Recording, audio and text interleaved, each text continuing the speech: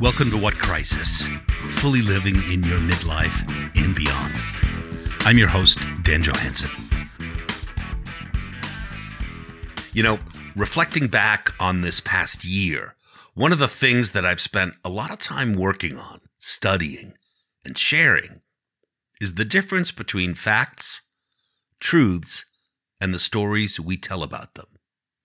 Most, if not all, of how we think, how we understand, how we communicate is rooted in interpretation, in the way we see the world, the way we translate facts into our own personal reality, and how that shapes the way we walk through this life. It really is a unique experience, different for every single one of us. I'll give you an example. Let's say you and your partner are walking through a park and you come across a stray dog. The fact here is that you came across a stray dog. That's it. Everything else about what happens next is your interpretation of that event and how it made you think or feel. The crazy part?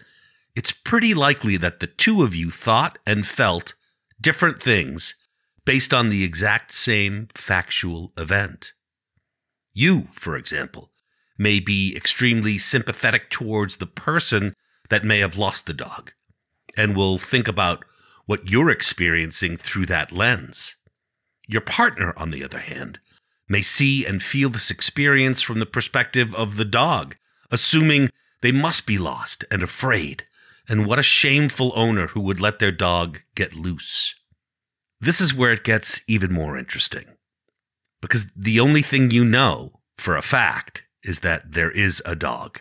You don't know any of the circumstances leading up to this moment, so all you can do is view the experience through your lens of past experience and expectations of what must be true, right?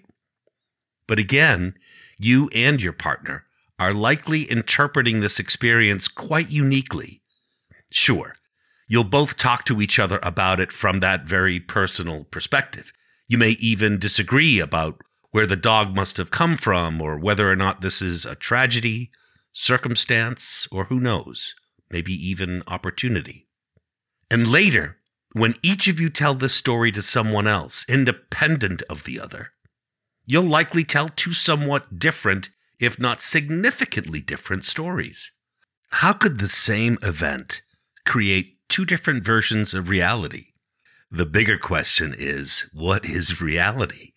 You see, our entire experience being alive is a series of interpretations, the way we take a factual thing and weave it into our consciousness.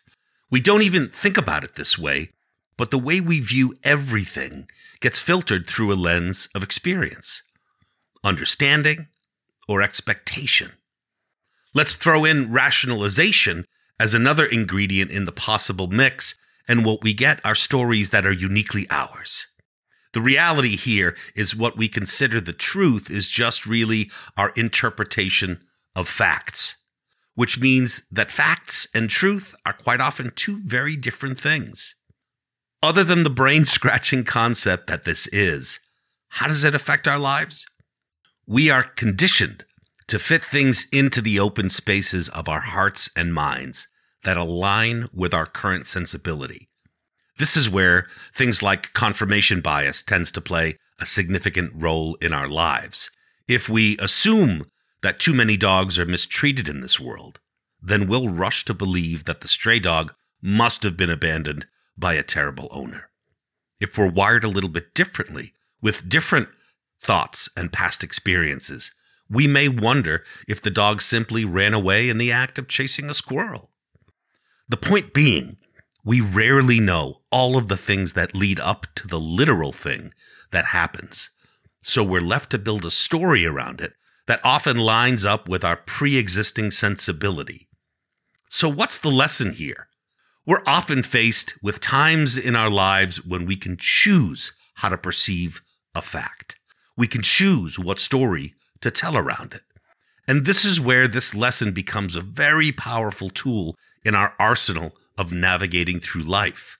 Quite often, when things happen to us or around us, We'll view them through our unique lens and rationalize them or tell the story about them through our perspective.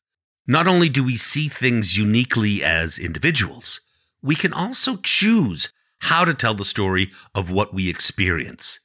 This also goes for the stories we tell about who we are. We'll talk a lot about that later. But let me tell you a story about a plastic cup.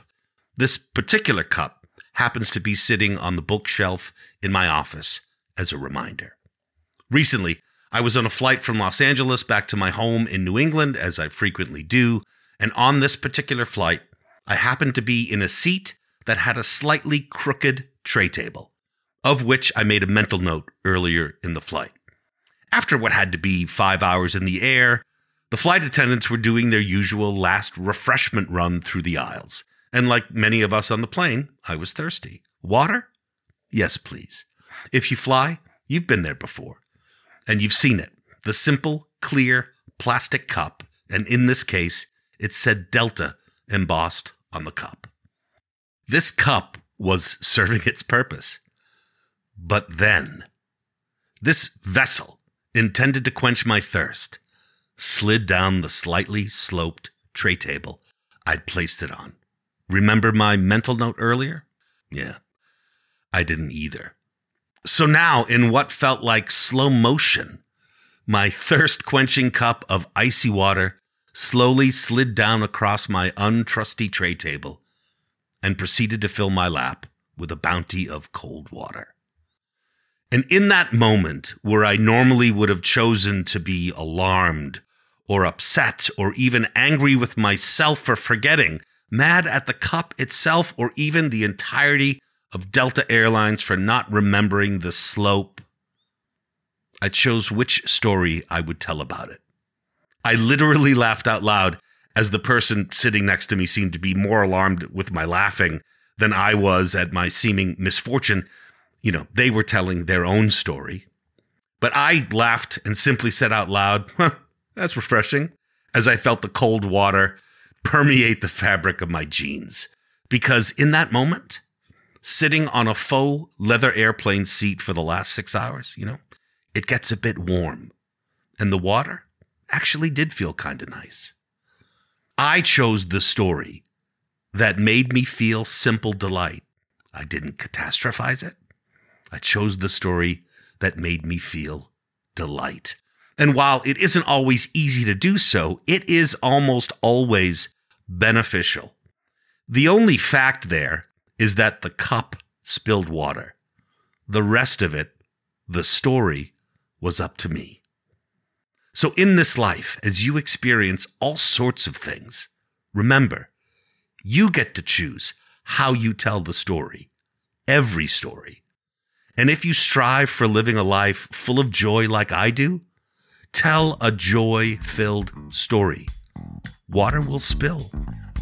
The rest is up to you. See you next time. Thanks for listening and spending part of your day with me. If you like what you hear, give me a follow.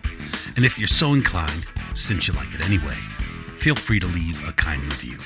For more information, follow me on danjohansson.com, where you'll also find links to my books, daily Instagram posts, and so much more.